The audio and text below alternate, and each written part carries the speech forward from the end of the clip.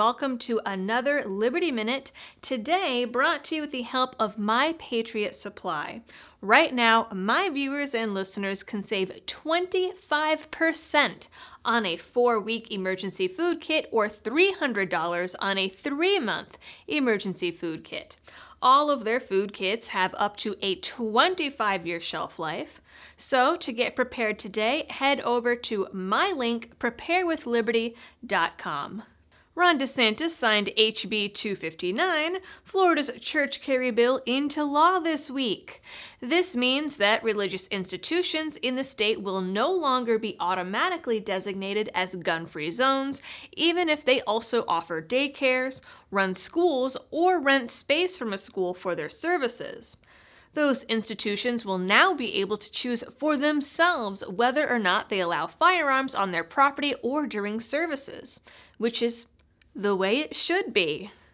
While this is a win in some regards, this bill was advanced to the governor's desk while a constitutional carry bill was not. Former President Trump visited with Governor Greg Abbott in Texas at the border this week, showing up long before the Biden administration.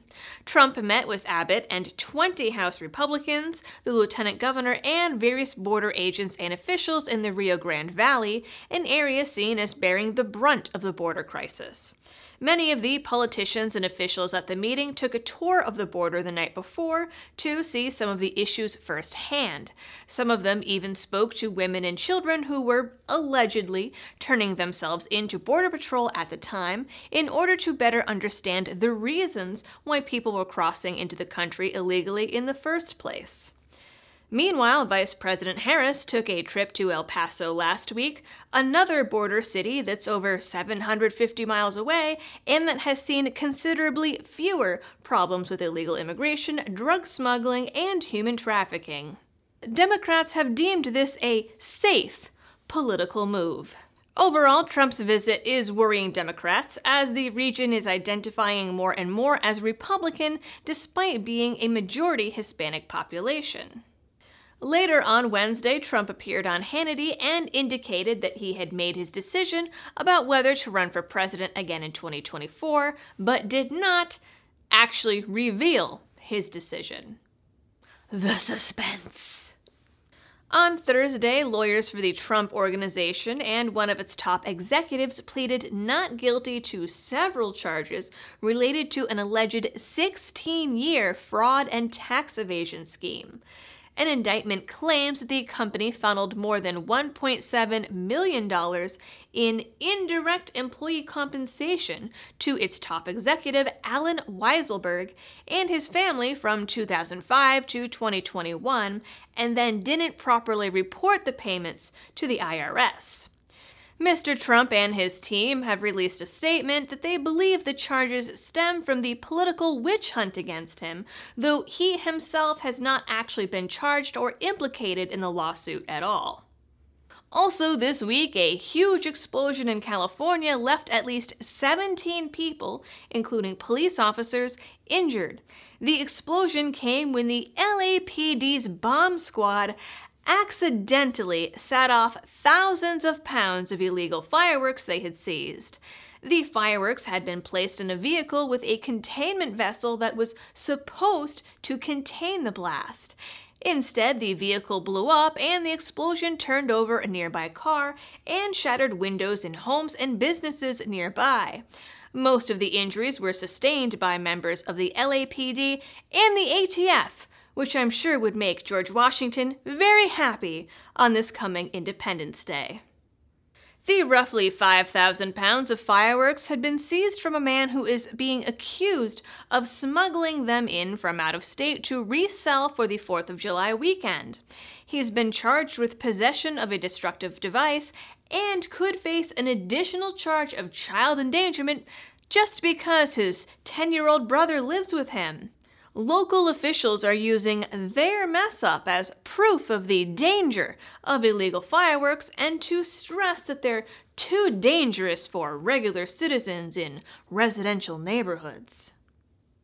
And finally, back when Biden was at the G7 summit, the US put out a proposal for a global minimum tax on corporations because the current administration believes that any one country's tax brackets should also be every other country's business.